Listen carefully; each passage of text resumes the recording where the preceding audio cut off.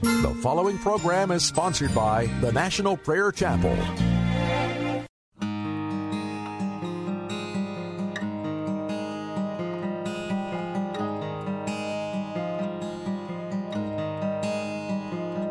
It came upon the midnight clear, that glorious song of old,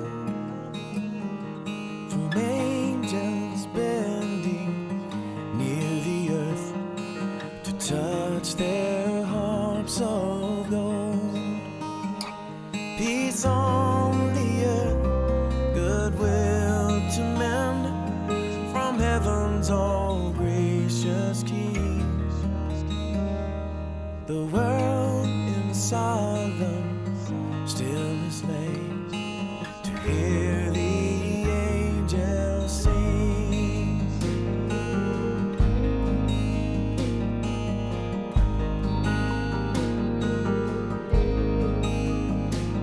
Yet with the woes of sin and strife, the world has suffered long. Beneath the angels' strain have rolled 2,000 years of wrong. And man at war with man is not the love song which they bring. Oh, hush, noise, ye men of strife, and hear the angels sing.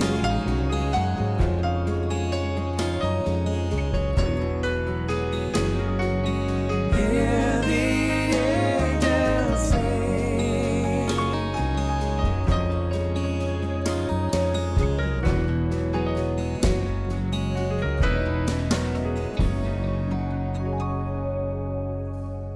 And ye, beneath life's crushing load, whose forms are bending low, who toil along the climbing way with painful steps and slow. Look now for glad and golden hours come swiftly on the wing. Oh, rest beside the weary road and hear the angels sing.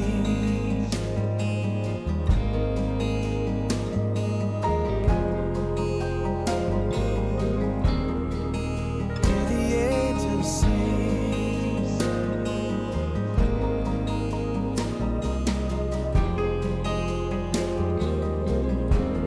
Hear the angels sing. Hallelujah. Christ the Savior is born. Hallelujah.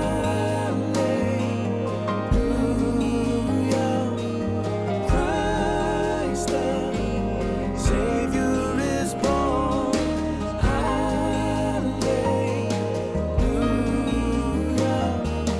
Christ the Savior is born. Hallelujah.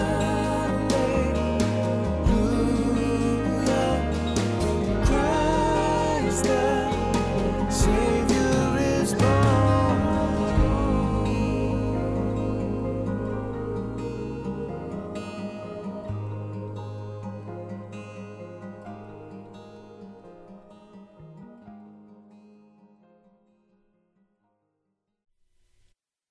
Welcome to Pilgrim's Progress. I'm Ray Greenley from the National Prayer Chapel.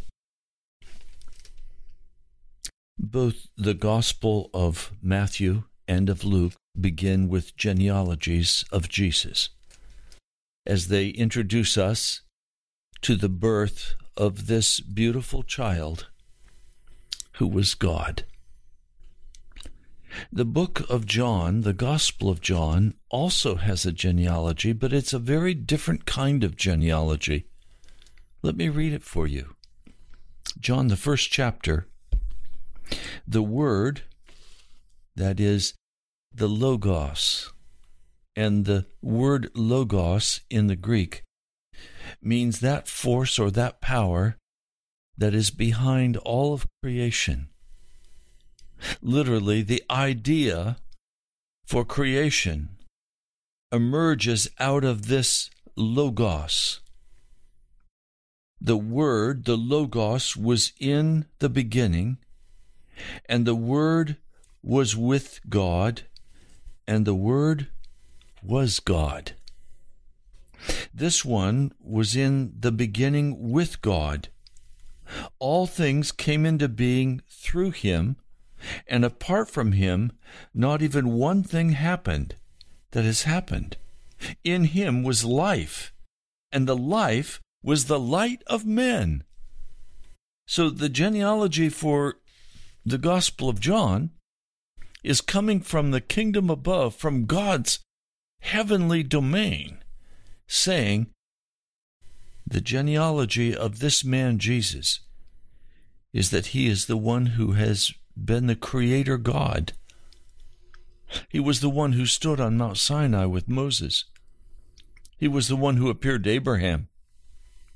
This Jesus has appeared through history, and now he came as a baby to become one with us. And the darkness has not been able to overcome him. Now, when we go to the book of Romans, I'll begin with Romans, the 5th chapter, verse 8. But God confirms his own love for us, in that while we were still sinners, Christ, the Messiah, died for us. This baby was born in Bethlehem in full innocence and righteousness. And he was born to be a high priestly sacrifice offering. He is our atonement. The atonement was not done to him. He is the atonement. He laid down his life for you, for me, for us. Verse 9, by much more than having now been made righteous by means of his blood, we shall be saved through him from the wrath of God. Jesus came to destroy the works of the devil. He came to do a work in your heart and in mine. He came to make us righteous so that we could walk with him in reality. Now, part of what is so very difficult for you and me, it's difficult to separate out all we have heard from others about Jesus and about salvation. It's hard to separate out all the myths and finally come just to the scriptures and believe what they say as the truth. Literally the truth. So we find in Romans, the 6th chapter, verse 3, are you ignorant, or do you not know? This is a literal translation. Malcolm Lavender's translation. Are you ignorant that as many as were baptized into Christ Jesus were baptized into his death? He's not talking here about a water baptism. He's talking about a Holy Spirit baptism. And then he says, literally, really, we were buried together with him. We were buried together with Jesus by means of the baptism into the death, that just as Christ was raised out from among dead men by the glory of the Father, so also we may walk around in newness of life. Now here's the catch. Many of you walk around calling yourselves Christians, but you're not walking in newness of life. You're walking in the same old, same old. and you need the coming power of the Holy Spirit into your life. And I'm crying out to Jesus for this Holy Spirit power. I'm not talking about the baptism. Any person who confesses Jesus as Lord and Savior, has repented of his sins, has invited the Holy Spirit to come in. The Holy Spirit will come in either by the laying on of hands or simply by praying, repenting and praying and waiting upon the Lord. He will come. But there is a newness of life where we now serve others, where we literally walk in Jesus. Day by day, we walk in Jesus. So, verse 11, you also must think yourselves to be dead indeed to sin, but living for God in Christ Jesus our Lord. So if I say to you, please tell me, are you still walking in sin? And you answer me, well, everybody sins all the time. Somebody just said that to me this last week. Could we literally take the scriptures for what they say, or do we have to add our experience and the twist of our sin? Why can't we simply take the scriptures at face value and let it be that standard that our lives are lived by? So also you must think yourselves to be dead indeed to sin. As long as you tell yourself you're not yet dead to sin, it means you have not yet fully confessed. Now, are you fully mature? No. Will you still make mistakes? Yes. But are you in rebellion against Jesus in any area of your life? If you answer no, then you're living for God in Christ Jesus, and you'll grow up into Him. But let's be clear, growing up into Jesus does not make allowance for rebellion on our part. It doesn't make allowance for sin. We are called to stop sinning, to walk in Jesus by the power of the blood. If we say we can't walk without sin in Jesus, we're saying the power of the blood is like that of the Old Testament animals, and there's just not enough there. I'm here to tell you today there is more than enough in Jesus.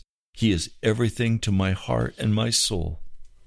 I am hidden in Jesus, and now I am asking for the fullness of the power of the Holy Spirit for the healing of the sick, the casting out of demons, revival fire. Now, I want to share with you God's answer to the cry of this dear pastor, R. Edward Miller, who had that totally unsuccessful evangelistic campaign, who almost gave up pastoral work. And God came. After months and months of prayer, doing nothing but praying and reading the Word, God finally came. And in a short time accomplished more than he could have accomplished in his whole life without the Spirit. So I'm going to share with you today a part of a story from the book The Flaming Flame by R. Edward Miller. The story continues of revival. Yesterday I shared with you the story of Alexander, the Polish lad, in that Bible Institute at City Bell, where the Holy Spirit came in power. When the angel of the Lord appeared to Alexander, the Polish lad, in the small hamlet of City Bell, he said, "Argentina, I am sending you a powerful wave, but woe unto you if you reject it and it return to me." In 1949, in the Andean town of Mendoza, that powerful wave began to flow for the first time in a small group of 6 cold, disinterested, apathetic church members. Overnight, they were transformed into believers aflame with the glory of the fire of the Lord, who went out into the streets of the city and brought others with them to God's house. Within 6 months, the church in Mendoza was filled with new converts, saved, healed, filled with the Holy Spirit, who then went out and brought in others. A dead church came visibly and vibrantly alive when the fire of the Lord came and filled it. In 1954, the same powerful wave of spiritual life flowed out to the dwellers of Argentina's capital city, Buenos Aires, gathering in its flow tens of thousands of the unconverted and bringing them to the large sports stadium where the Lord saved and healed them under the ministry of Tommy Hicks. But now, some months later, the impetus of this grand awakening has already subsided. Of the wave of fire that had swept the capital, only embers and coals remained. Had Argentina truly accepted that powerful wave, or had she rejected it? Was the revival awakening in Buenos Aires the end of this powerful wave promised by the angel? Had God withdrawn this wave as he warned he would do if Argentina rejected it? Could we expect God to move in other Argentine cities as he had in Mendoza, as he had in City Bell, as he had in Buenos Aires?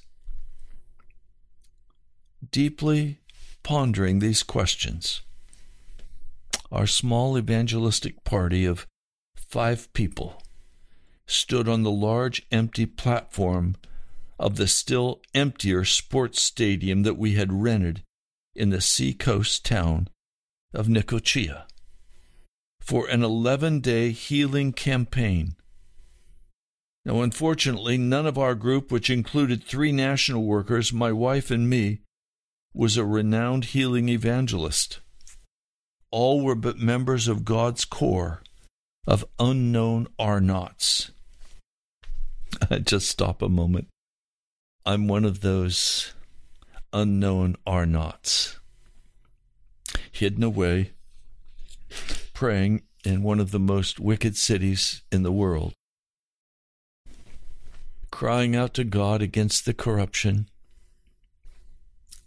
asking that our Lord God would touch the president of this nation with revival and save him from the curses of Satan. Praying for our Congress, both houses, that God would have his way, that he would rule over this nation. A city filled with every kind of darkness and corruption. And I'm one of a very small group without power, crying out to God, saying, "Oh God, you did it in Buenos Aires. You did it in Mendoza. You did it in Argentina. Will you do it now here in Washington, D.C.? Will you send a mighty wave of your presence and your power to save this city?" They were questioning, would anyone come to the meetings? Oh, I hear that some years ago I rented the Hilton Memorial Chapel for a series of meetings. I had no money to advertise it. We told everyone we knew. As I remember, maybe 15 people came in an auditorium that seats 4,000 and cost us $7,000 to rent. I was utterly heartbroken. But I knew what was being said. It is not by might and it's not by power. It's by my Spirit, saith the Lord. Would anyone come to the meetings? Would God work in Necochea as he had in Buenos Aires? Would he heal work miracles? Would anyone receive the Lord as Savior? Or would we be laughed out of town in humiliating defeat? Questions, fears, doubts as snarling wolves assailed us, and still greater unanswered questions stabbed at us. Would revival fires continue to burn in Argentine cities?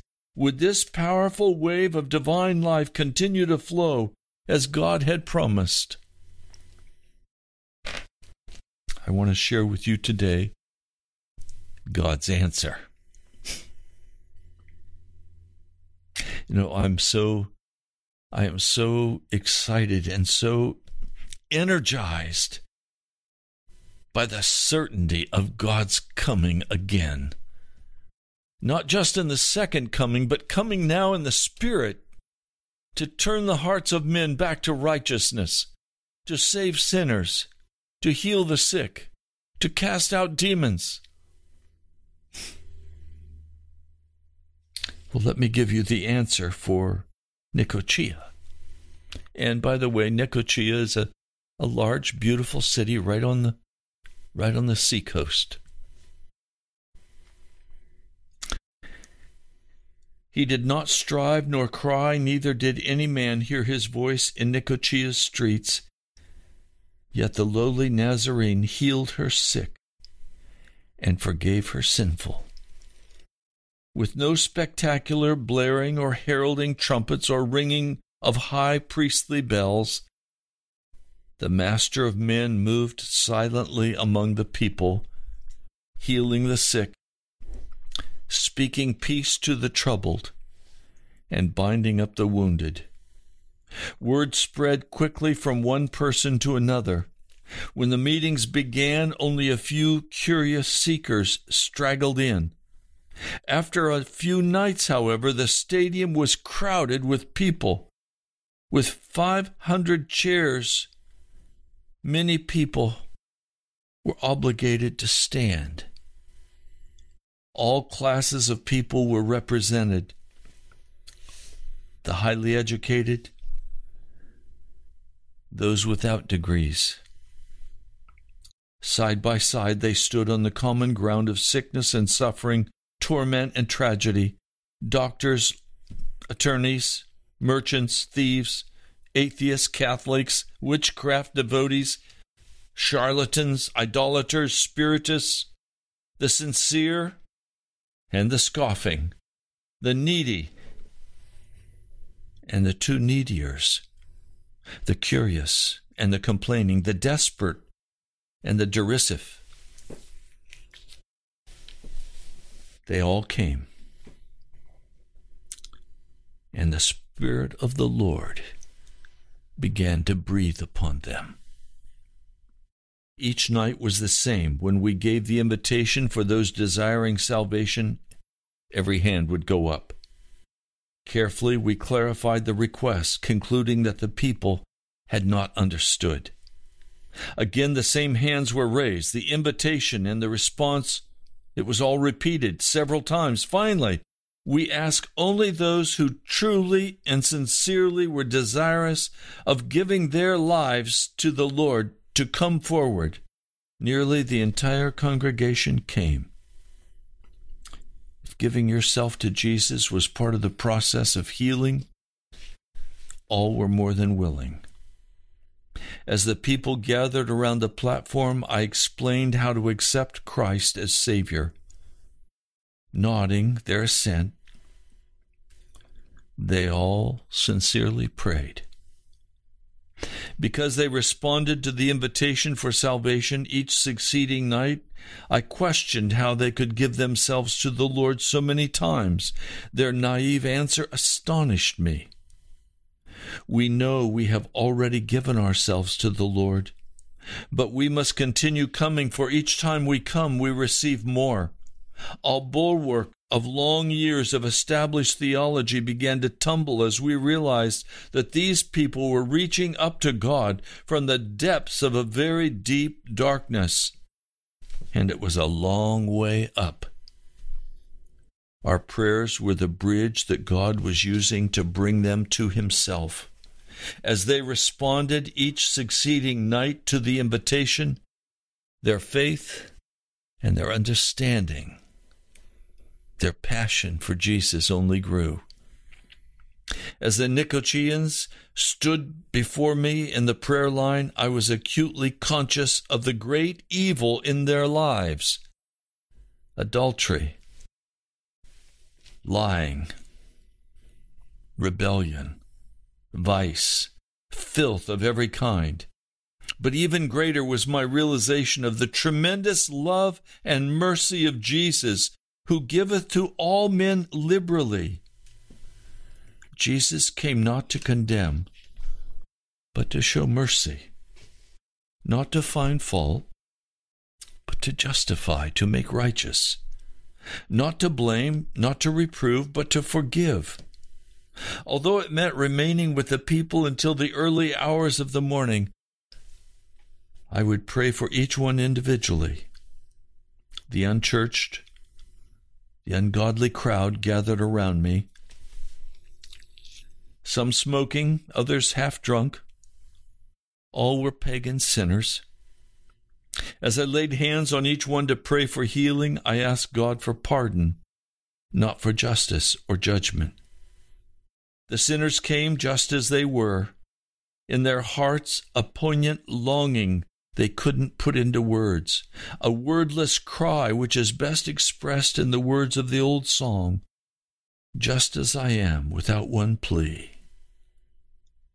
Just as I am." Simply conscious of a deep need that they could not define or express, they were desperately reaching out to someone to help them. In mercy, God would speak words of comfort and deliverance. Cognizant that virtue was flowing out to them, I knew it was not because of me. I knew it was not because of them. It was because of the tremendous flow of the merciful kindness of the Lord. My natural thinking was to tell them to clean up their lives first, then to come to Calvary's fountain for benefits. But the will of the Almighty was first to have mercy upon them. Later, He would cleanse them. Or to do the two things simultaneously. Tremendously conscious of ministering in His spirit of mercy, my only desire was to cover them.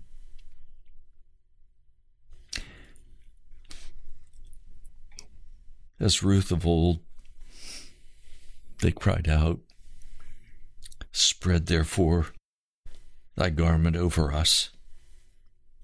And the merciful one spread his garment over them and covered their nakedness. He washed them thoroughly with water and anointed them with the oil.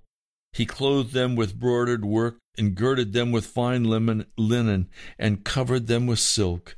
He entered into a covenant with them, and they became His. The great need of the city pulled at my heart. The deep yearning and compassions of the Holy Spirit flooded me. I longed to bring them a few drops of water from the great river of life, a few drops of blood from that flowing fountain. And laying hands on them one by one, I could only pray, "Lord, forgive, have mercy." For this was the hour of mercy for guilty sinners who had aforetime only vaguely known of God or of judgment, of vengeance. A big God with a big stick. It was an hour of mercy for ignorant ones who had never before had a Bible in their hands, nor the God of the Bible in their hearts. It was an hour of mercy for pagans who worshiped charms and fetishes and idols, yet had never known Jesus.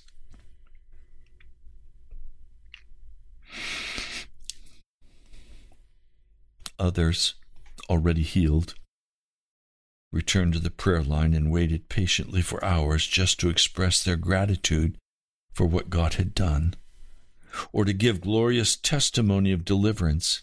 One woman, deeply moved, threw herself into the arms of the national worker, sobbing, "You brought me to the Lord. I found salvation from my sin. I'll never cease to be grateful." Sarah, a Catholic girl, came through the prayer line to laugh and scoff.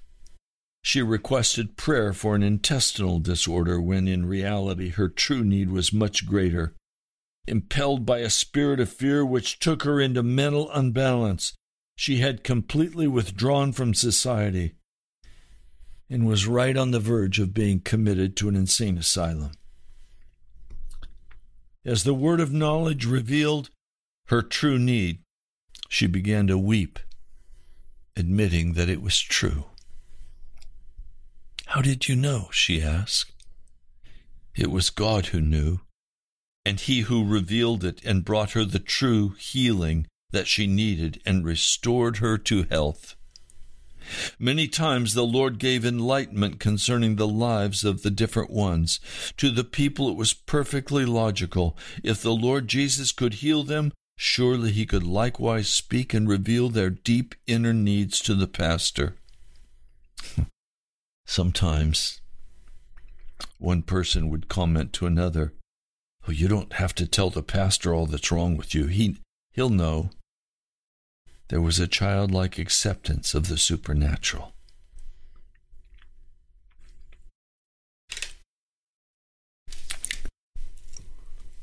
Esther was a comrade in arms with her husband and son in a family of loud-mouthed, knife-wielding, contentious brawlers who often terrified the neighbors by chasing one another down the street, shouting, cursing, brandishing knives. Even the police were afraid of them. Each one in their family was as bad as the other, and the combination of them all created a home atmosphere of constant contention, fighting, turmoil. One night the drinking mother came to the stadium for healing. Not only did the Lord heal her, He saved her as well. The transformation in her life was so great that her unsaved husband insisted that she continue to attend the services which had benefited her so greatly. The former inciter became an intercessor, and she waited before the Lord for the fulfillment of His promise, "Thou shalt be saved, and thy house." A widow was completely broken down in health, lonely, discouraged, until she came one night to the stadium for healing. Overnight, God healed her of her many afflictions and transformed her into a mother in Israel to the new believers. And one evening, as she was kneeling by her bedside praying, she was surprised to find herself weeping. "Pastor," she said, "I just don't know what's wrong with me. It's never been this way before. I can't even pray. All I can do is cry." I smiled at her and explained to her that God was giving her the Spirit of grace to repent, and that this was the operation of the Holy Spirit in her heart. She had come to the stadium seeking health, which she found. The Spirit of the living God came to her, bringing salvation, which she received. A deep spiritual hunger drew Edna to the stadium services. As she prayed, she received an outstanding visitation of the Holy Spirit. When she received the Holy Spirit, a light appeared to her in the shape of a rose. As she continued to seek the Lord in the months that followed, the light continued to increase until one day an angel appeared to her and began to teach her Bible truths that she had never before heard. Her ungodly husband had beaten her many times before, but now, when he felt the presence of the Lord that surrounded her, he was afraid. and he never again tried to beat her. Although a very serious surgical operation had made further childbearing utterly impossible, the angel told her that she would give birth to a baby boy. And in due time, the boy child was born, just as the angel had told her. One elderly widow, Josephine, was known by all of her neighbors and the police as a troublemaker, always in arguments, disputes, difficulties with her neighborhood. And the police, she had long ago made a battle axe named for herself. At the stadium, Josephine was saved and healed, and her character changed completely. When at the close of the evangelistic campaign, the infant church began to establish, the former woman of arms laid down all her verbal weapons and quietly offered her home for the new house church. I hope you hear what I'm sharing with you. These are not special people. These are people like you, like me. What made the difference was the Holy Spirit came. He came in power for the salvation of the lost, for the healing of the sick. That's what we must have in this city. We don't need an expensive ad campaign. The only ads we need are a few people to be healed and the manifestations of God's glory to flow. And crowds will come.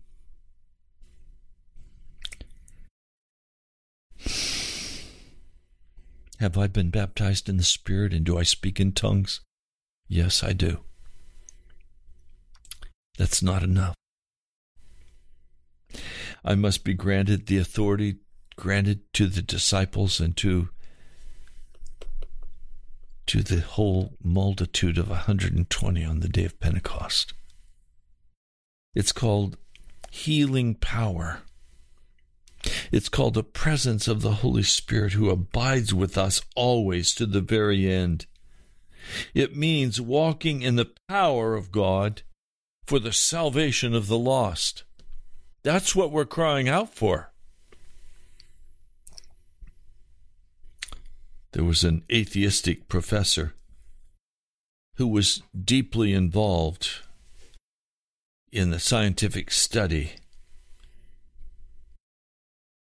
This man became utterly indifferent and unbelieving as regards to any type of religion.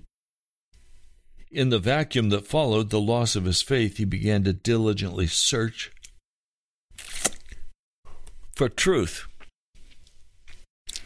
I apologize, I'm very tired today, but I'm rejoicing that I can be with you and that I can share this. I have not been sleeping very much. I've been praying.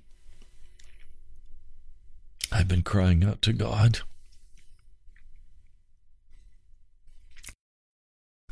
I have to see a miracle. For this radio broadcast to continue, there has to be a miracle of giving. I wonder if you have spent all of your money on others. Have you saved any for Jesus? So I've been praying that God would move in the hearts of his people to give abundantly, hilariously. But the primary focus of my prayer has been, O Lord, will you begin the work of revival in this city now? I have laid my life down for Jesus.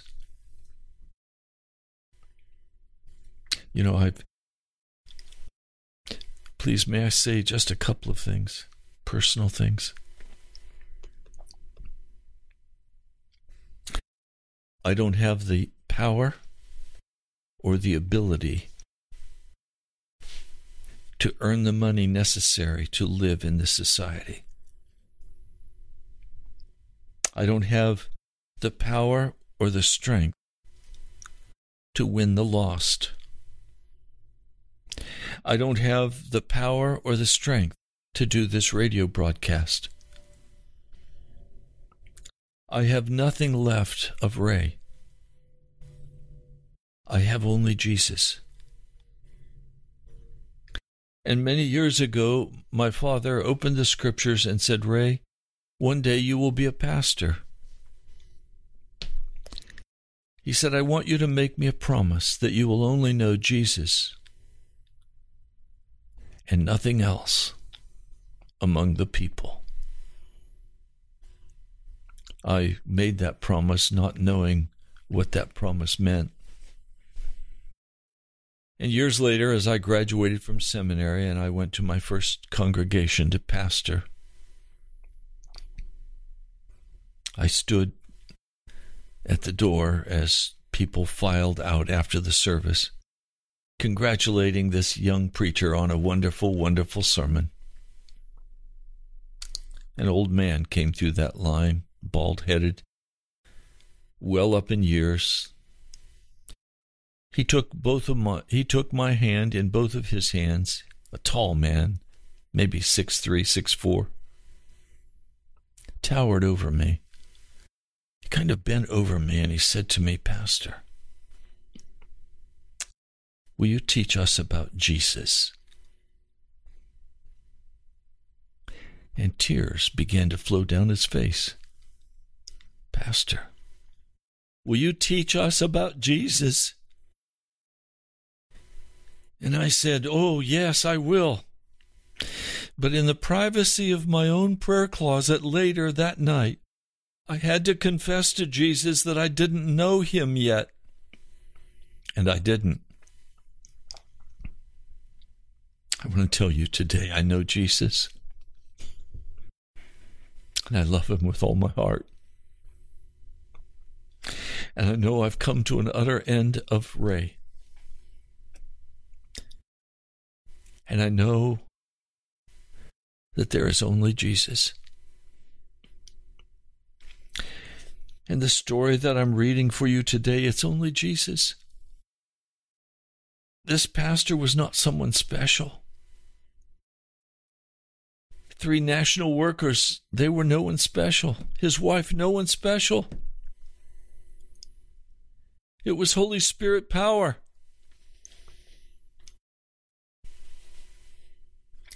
I'm asking you to give yourself up to,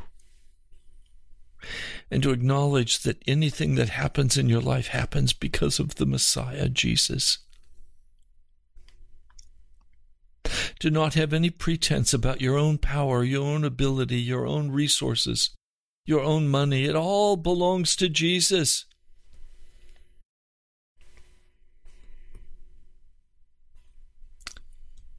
Do you know Jesus? The bright and shining star, the King of Kings and the Lord of Lords, who has such mercy and such compassion. Do you know Jesus? Or do you only know about him? Are you living in Jesus? You don't know him until you're in him, and he's in you.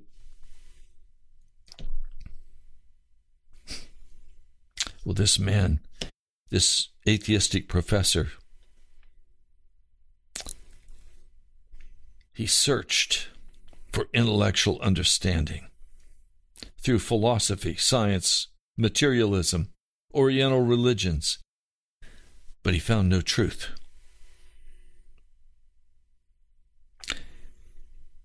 He would have continued to completely reject the very thought of God, but for 3 questions which greatly tormented his heart. These are the questions. Is good rewarded and evil punished after death?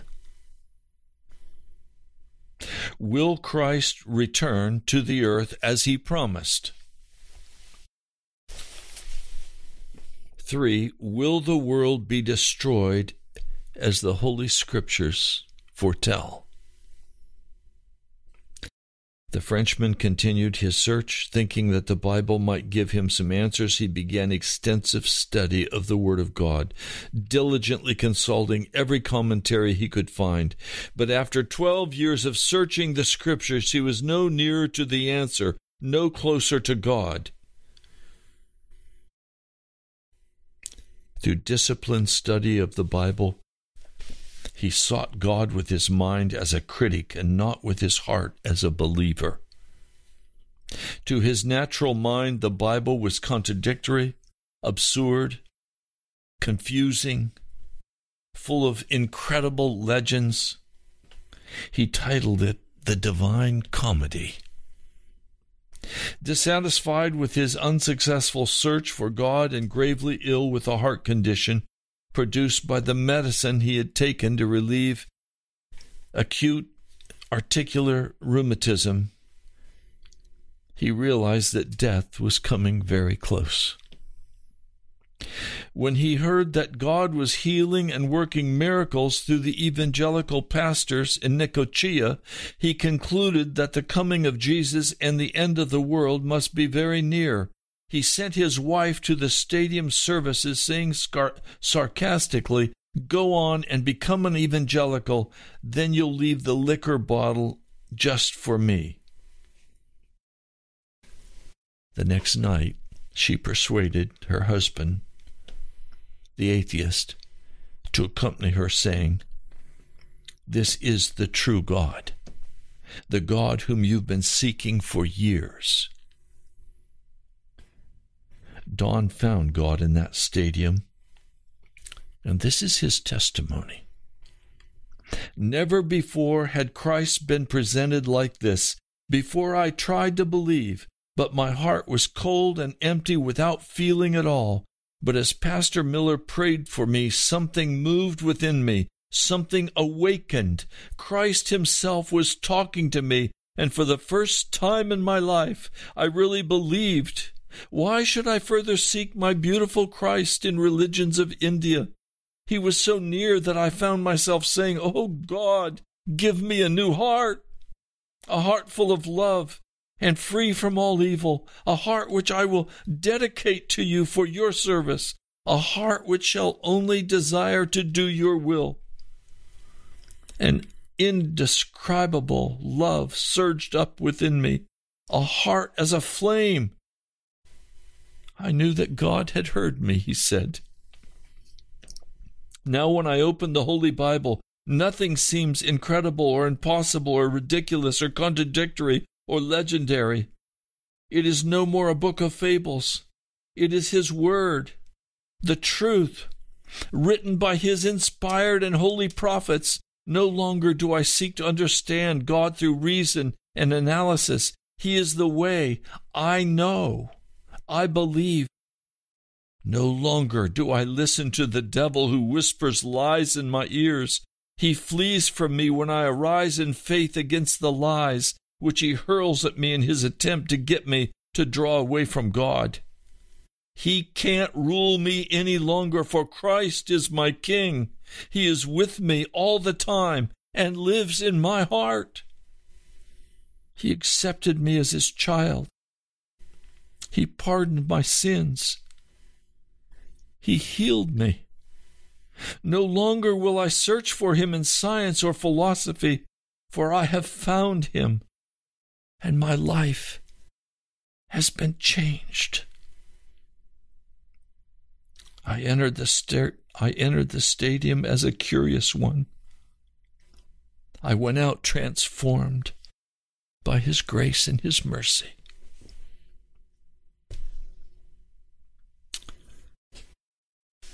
Oh, we serve a wonderful, wonderful Jesus. And I'm wondering today, may I pray for you for the presence of the Holy Spirit and for healing in your body, that he would come to you. I just know in the Spirit that there are some of you who, like this man, have always been intellectual, searching, and never met Jesus yet. I want to pray for you.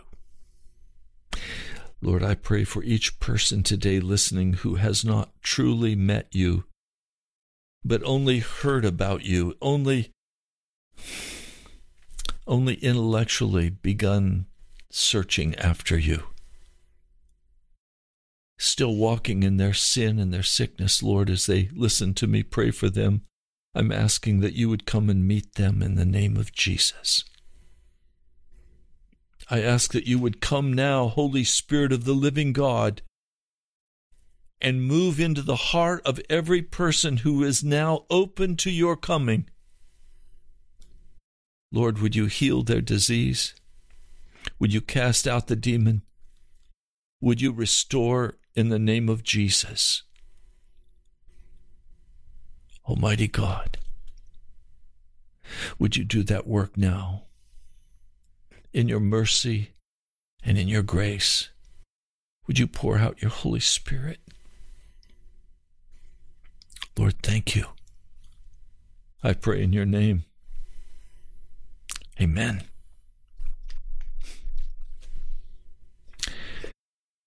Well, we're almost out of time for this broadcast.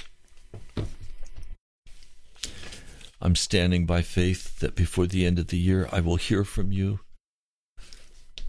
and that you will give exactly what the Holy Spirit prompts you to give. That next month we can still be on the radio. We are month to month by faith. I have no ability to pay the radio bill. If the Holy Spirit moves your heart, would you help? We are still several $1,000s short of the money necessary for the month of December. You can write to me at the National Prayer Chapel, Post Office Box 2346, Woodbridge, Virginia, 22195. Now, if you'd like to come and worship with us in this small house church, I'm simply telling you you're welcome. If you are an earnest seeker after Jesus, if you show up at the door, before you come in, I'm going to ask you the question, are you serious about Jesus? And if you say yes, I'll welcome you in. If you say no, I'll say this is not where you should be. This is for people who are serious and who need Jesus and who want the Holy Spirit. So please,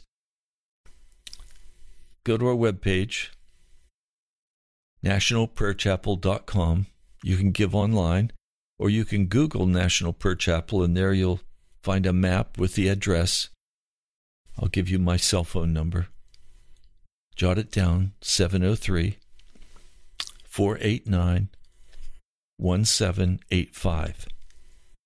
That's 703-489-1785.